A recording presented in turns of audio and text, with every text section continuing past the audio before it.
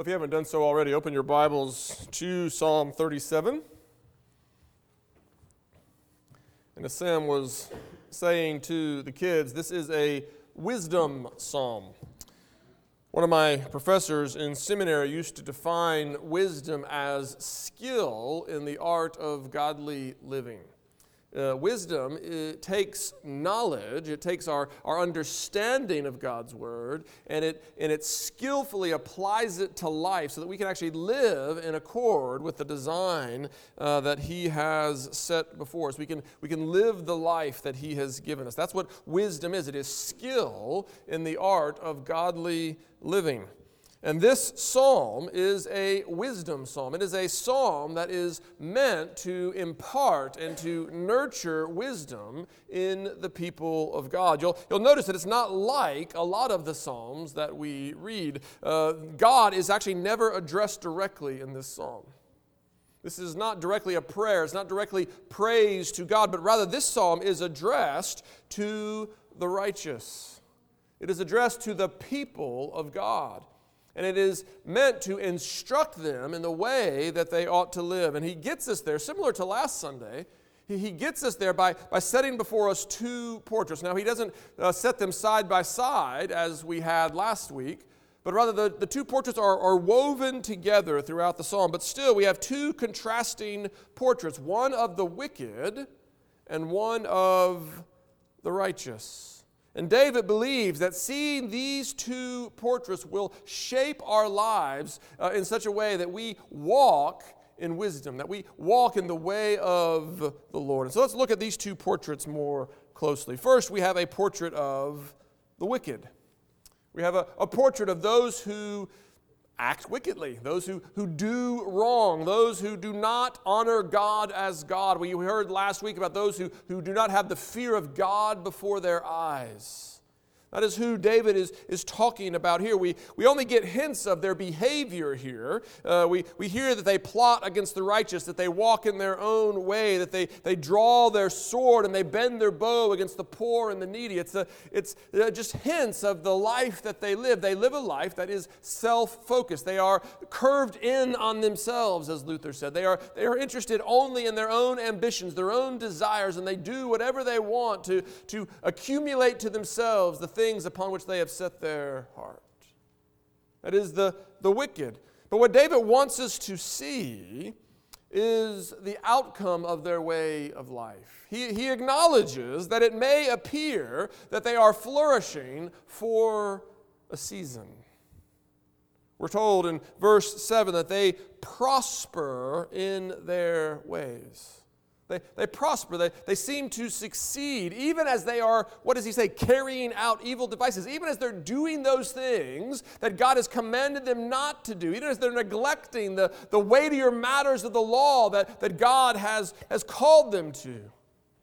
Even in their wickedness, they seem to flourish. Or verse 16, he says they seem to have an abundance.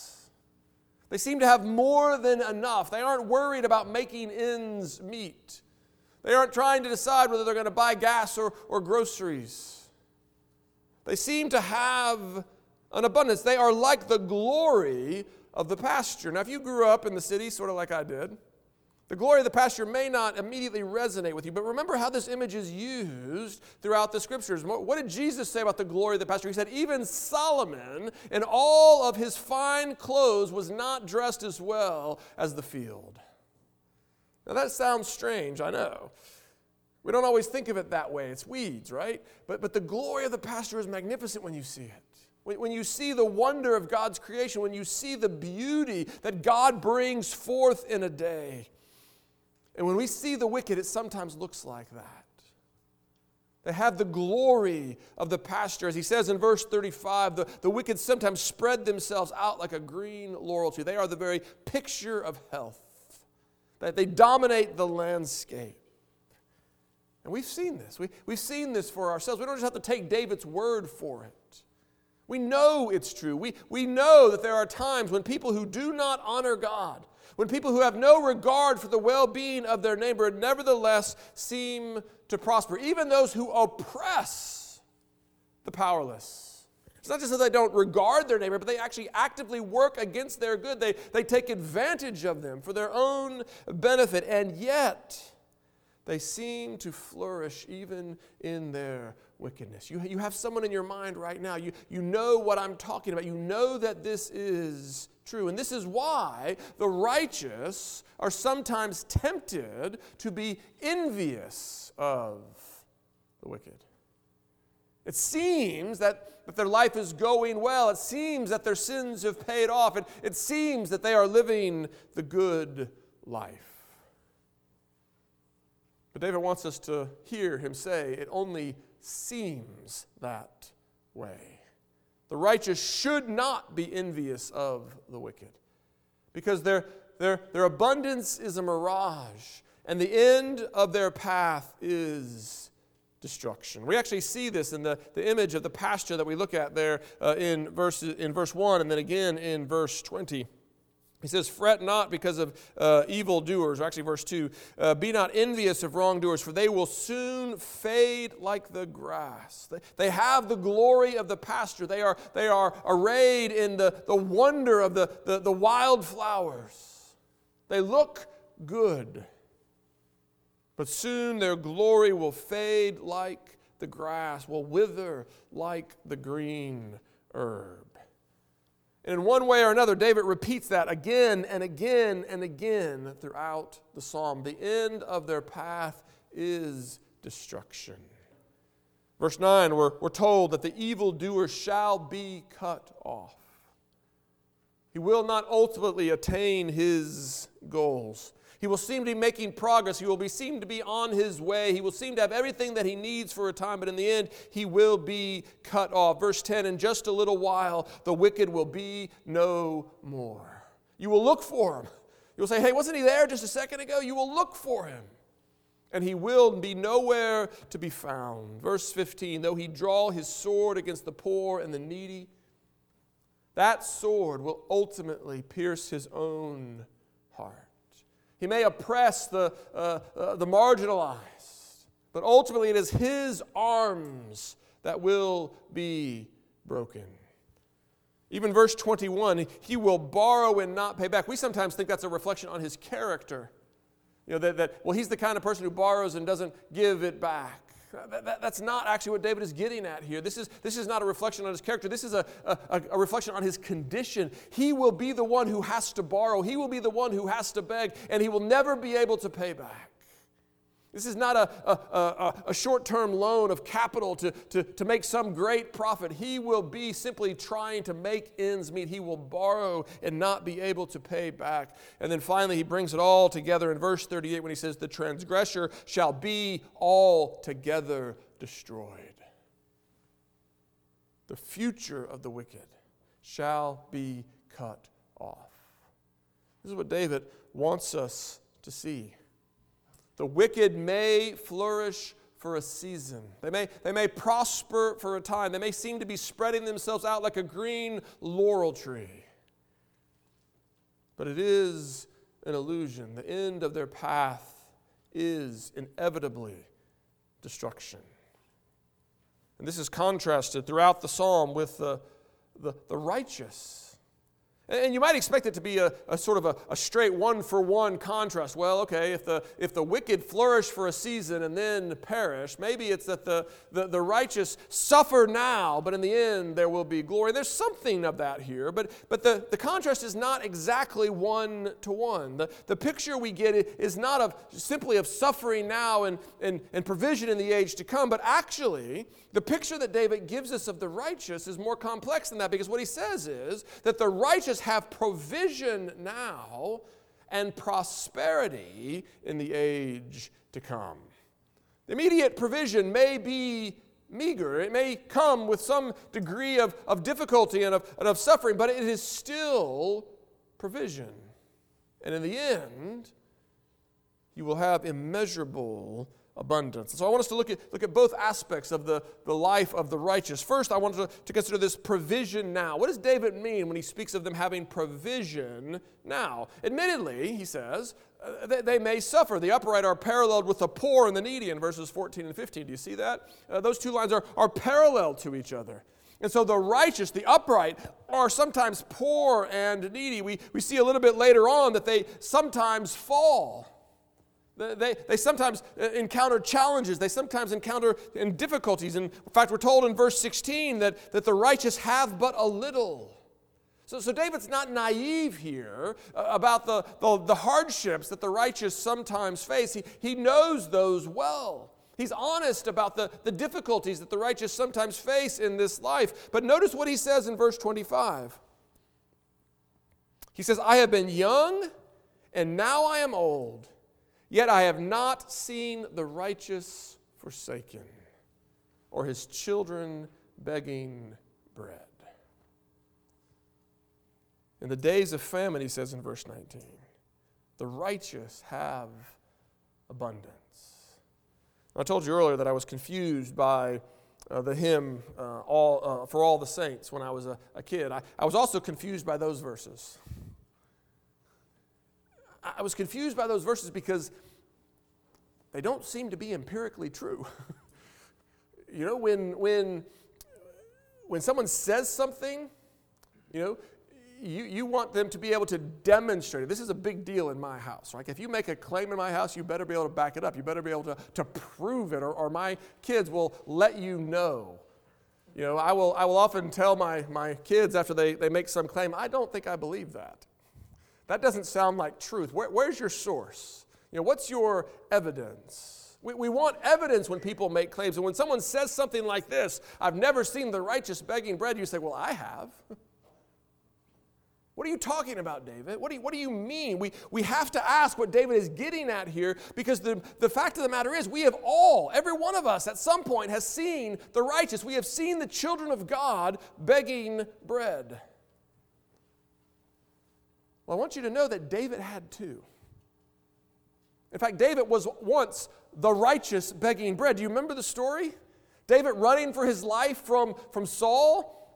And the only bread he can find, the only bread he can have is the bread from the tabernacle. I mean, it is bread that is off limits, and he has to ask the priest to sort of set aside, to suspend the rules. God, let us have that bread or we're going to starve. He was once the man begging bread. David knew what it was to beg bread literally.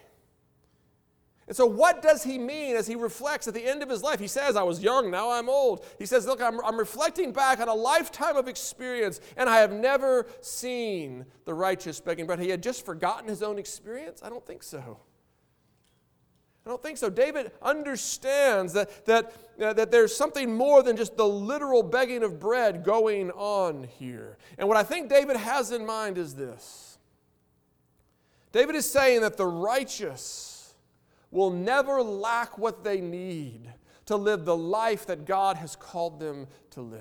Bread is the substance of life. And he says, listen, God will always provide us with everything we need to live the life He has called us to live. In the language of our confession, we will always have everything we need to glorify and enjoy Him. We will always have everything we need to do those good works that He has prepared beforehand, that we should walk in them. Now, the good works that He has prepared for us, the course that He has charted out for us, is not always the course that we would choose for itself. It's not always the works that we have set our hearts upon. And so sometimes we feel as if we don't have what we need to live the life we want to live. And that's actually true. We don't always have everything we need to live the life we want to live.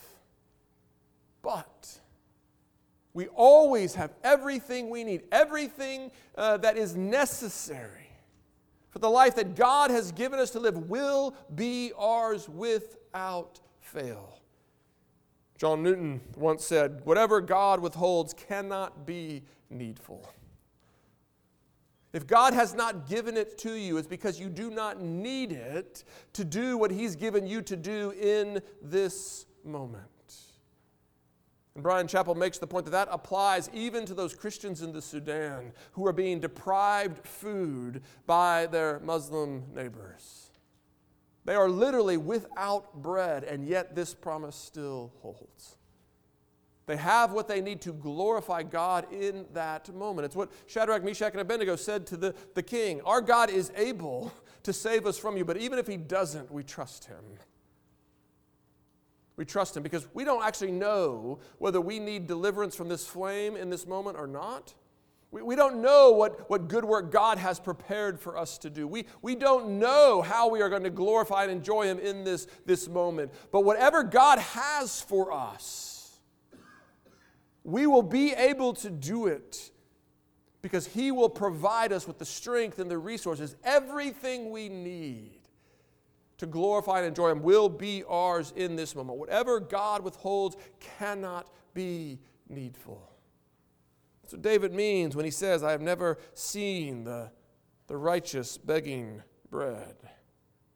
And when you remember that the life of obedience that He is calling us to, that the good works that He has prepared for us, when you remember that walking in His way is the good life, is the best life, is the life where your joy and your satisfaction will be full, where you will taste the joy of His salvation, where you will drink deeply of the rivers of life, when you remember that the life that He has called you to, even when it is bearing a cross, when you remember that that is the good life, you understand why David can say that even in famine the righteous have abundance. It's not necessarily that they have a secret storehouse of grain,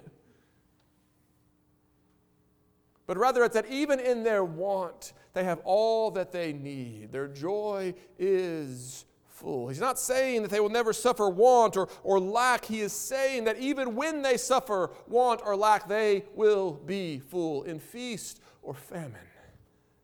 The joy of God's salvation will be theirs. Think of what Paul says in the New Testament. He says, the world sees us as possessing nothing, and yet what? We know we possess everything. The world can't see it because the life that we have is not the good life as they have defined it in their own minds. And yet David says, the life we have is the good life. It is the life of abundance. Yes, in the present, in the moment, we may have little. We may seem to lack even necessary resources from the perspective of the world. But we have all that we need to glorify and enjoy Him both now and forevermore. That is the present provision of the righteous. And it is a provision that will one day overflow in material abundance. We're hesitant to say those kind of things, but I want you to know there is a sense in which we believe in a health, wealth, and prosperity gospel, even a material health, wealth, and prosperity gospel. There is a day coming when the people of God will experience perfect physical health. Your body will be right. It won't hurt anymore. It won't fight against you. It won't undermine you. There's a day when we will have perfect physical health, and there is a day when we will have abundant material provision. You know, God is the one who made you with the body. God is the one who made material provision necessary. Material provision was His idea. And one day He is going to provide it to His children in overwhelming abundance. Yes, we do believe in a health, wealth, and prosperity gospel. Not the one preached by the world. Not the one that says if you just use God's name in the right way and the right formula now, you can have whatever you need right now. As I just said, sometimes in the present we experience want in the eyes of the world. We lack the resources that we need to live the life they have defined as good. But the reality is that even though in the present we sometimes lack, it will not always be so. Notice how David puts it throughout the psalm. He again and again and again speaks of the righteous inheriting the land. A land that was said repeatedly to be flowing with milk and honey, a land of material abundance, a land that would richly provide for the people of God. Those who wait for the Lord will inherit the land, verse 9. The meek will inherit the land, we read in verse 11. And you hear in that the root of Jesus' own statement that the meek will inherit the earth. The righteous, those who not those who are perfect, not those who are sinless, but those who are right with God through repentance and faith, the righteous shall inherit the land. Those who wait for the Lord and keep His way, they will be exalted to inherit the land. And throughout the Psalm, throughout the Old Testament, the land is the land promised to the people of God, the land that represents God's kingdom on earth as it is in heaven. He is saying, listen, my people will inherit the kingdom. That's why Jesus could expand it to the whole earth in the New Testament, because the land, that strip of land in Palestine, that was simply a token. It was simply a picture of what God had promised. And the image of Daniel, remember, is that kingdom will one day fill the whole earth. It will not be limited to one geographic location. It will one day fill the whole earth, that God's Jerusalem will come down. And all of creation will be subsumed. All of creation will be made into the kingdom of God. And that is the inheritance that belongs to God's people. You have an inheritance coming. It's not millions of dollars from some uncle you didn't know you had. That's not your hope for the future. It's better. The kingdom of the living God is yours. And it will be yours in full one day. We have an inheritance that is undefiled, unfading, kept in heaven for us, who by God's power are being kept for it through faith. This is what David wants us to see. He wants us to see this promise of present provision, everything you need to live the life you've been called to live now, and of future prosperity. And when you contrast this vision of the righteous, of the present provision and the future prosperity of the righteous, when you contrast that with the coming destruction of the wicked, David thinks the conclusions are rather obvious. This has obvious and profound implications for the way that we ought to live here and now. But if the implications are so obvious, why do they not always manifest in our lives? They do not always manifest in our lives because, if we're honest, we have to admit that we struggle to believe this. We say it, we're familiar with the words, the meek will inherit the earth, yeah. We know it, but we struggle to believe it. And I suspect that we struggle to believe it for at least a few reasons. We're constantly coming before God saying, Lord, I believe, help my unbelief. And that unbelief manifests in at least two ways. First, we struggle to believe that the good life actually consists in doing the good works that God has prepared for us to do. When we daydream, when we think about the future, when we think about the life that we would have, that would satisfy, doing the good works that God prepared for us to do today isn't usually at the top of the list. It's not where our minds immediately go, but we have bought into the lies of the world. We have bought into the lies of Satan. We have believed that there is happiness down some other avenue. We have gone in search of cisterns that can hold water when the fountain of living water was offered to us. We struggle to believe that the good life consists in doing the good works that God has prepared for us to do. Our image of the good life is different, and so therefore we get bitter when God doesn't follow our script. We get anxious. We get angry. Having everything we need here and now to glorify and enjoy Him doesn't really seem like having an abundance in famine. And so we struggle to see the goodness of what God has promised to us. And not only do we struggle to see the goodness of our present condition, but we also struggle to see the future. We can't see it. We don't see our inheritance. We don't see the destruction of the wicked. Rather, we see their present prosperity. And so we struggle to walk by faith and not by sight. Isn't it so much easier to believe what's right in front of your eyes? It's the way that we are wired. We struggle to take God at His word. So what do we do? How do we overcome these obstacles? Well, it can't simply be a matter of the will. We can't just will ourselves to believe it. We can't just simply say, well, I'm just going to try harder. It doesn't work.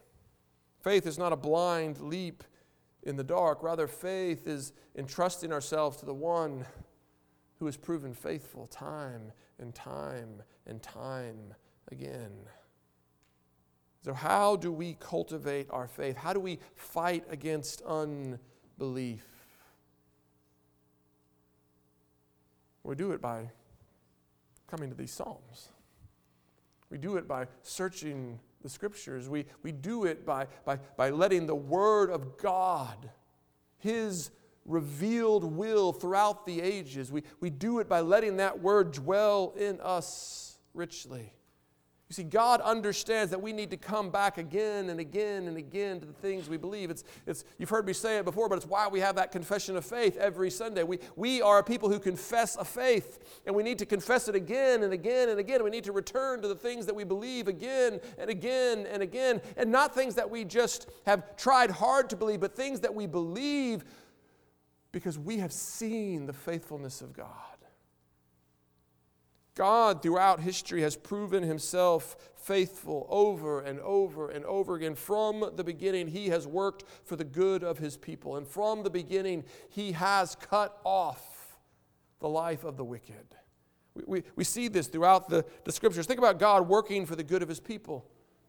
God, in the beginning, created the heavens and the earth, and they were good. And it was man's rebellion that brought sin and death into the world. But even when man had rebelled, God immediately clothed His people with garments. He provided the covering that they need, and He allowed the land to continue producing food, even though they had rebelled against Him. Yes, there will now be thorns and thistles. Yes, it would now require the sweat of their brow. But God did not allow them to go hungry. He was a God who continued to provide for the life of His people. And He didn't just allow them to eke out a meager existence. He promised that one day He was going to make it all new. And he called a man named Abram to Himself, and He said, I'm going to make you into a great nation. I'm going to give you a land, and I'm going to give you a people. And yes, it seemed that promise was not ever going to be kept because Abraham was old. He was 100 years old. His wife was 90. And yet God gave them the child of the promise. He kept His promises. Yes, they had to wait. Yes, they had to walk by faith and not by sight. But God kept His promises. And then He rescued Abraham's children from Egypt after 400 years of slavery. He heard their cries. And He brought them out. And He brought them out of Egypt. And He brought them to the promised land. And even when they refused to go in, He didn't let their sin and their rebellion put an end to His promises, but rather, He made them wander for 40 years, and then He brought the next generation in. He gave them the land under the leadership of Joshua, and eventually that people was established as a kingdom, and David was established as their king upon the throne. And even though David's sin was great, and the sin of his children was great, David's line sat upon the throne until Babylon came and seemingly brought an end to the promises of God. But God would not allow His plans to be thwarted. What did He do? He brought forth David's greater son. He gave the king who will reign forever. He gave the priest who would never die and need to be replaced. He gave the prophet who is the very enfleshment of God's word. He kept His promises. He sent us Jesus, and through Jesus Christ, He has rescued us from the fear of death. Through Jesus Christ, He has rescued us from the condemnation of the law. Through Jesus Christ, He has brought us into glory, and He will one day give us the kingdom. That is what God has done. That is God's faithfulness. And we see it again and again and again, and we taste it even in our own experience. God has been faithful to His promises, and He has been faithful to His threats. We see the stories of His judgment sprinkled throughout. We see sprinkles, we see the threat of judgment coming manifest in various ways. We saw it in the flood. We saw it in the destruction of the Egyptian army. We saw it in the conquest of Canaan. This is God's final judgment breaking into time as a foretaste, a picture of what will happen to the wicked. And yet, we have not yet seen it in full. And we sometimes wonder about that. We wonder, God, where are you? We heard it in the psalm last Sunday. God, where are you? When are you going to deal with these people? And yet we know that God is not slow to keep his promises, but rather he is holding back his judgment. Because today is the day of his salvation. But do not let his present kindness fool you. There is a coming judgment. There is a wrath to come. The end of the wicked will be destruction. You can go your way for a while, but if you walk away from the Lord, there is no other hope. And so as the righteous, we can cling to our present promises, the promise of the present provision and the future abundance. Or we can believe the lies of Satan and find ourselves lapping at the mud at the bottom of a broken cistern that holds no water. A life that ultimately leads to death and destruction.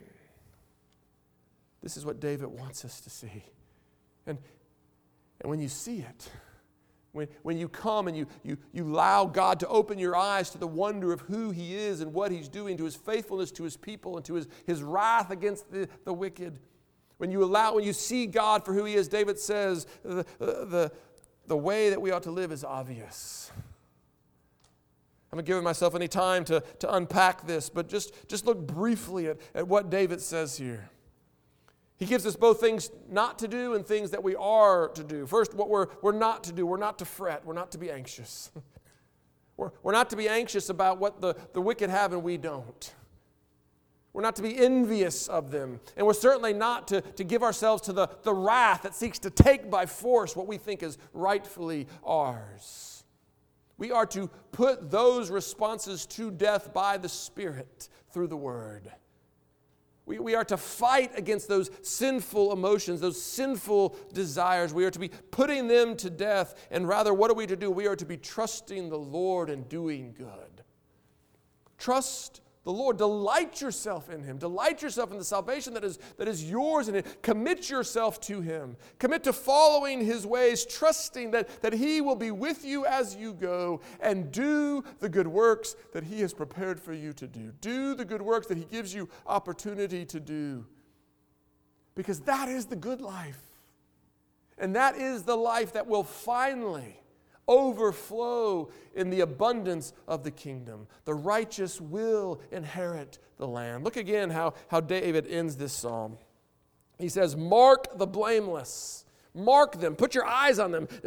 See them for who they are. Mark the blameless and behold the upright, for there is a future for the man of peace. And their future is in the land. Their future is in the kingdom of God. The wicked flourish for a moment, but it's an illusion. It is the righteous who have abundance even in famine and who will one day inherit the land. And because that is our future in Christ, that is the future for all who have received and rested upon him alone for their salvation. That is why we call this good news. Do you believe that? Amen. Let's believe it together. Father God, we do rejoice in your goodness. And we rejoice in the good that you have worked for your people. Open our eyes, Father, that we might see you, that we might see your faithfulness, and that we might see your wrath, and that we might walk in wisdom. Father, train us in the way that we should go. We ask humbly in Jesus' name. Amen.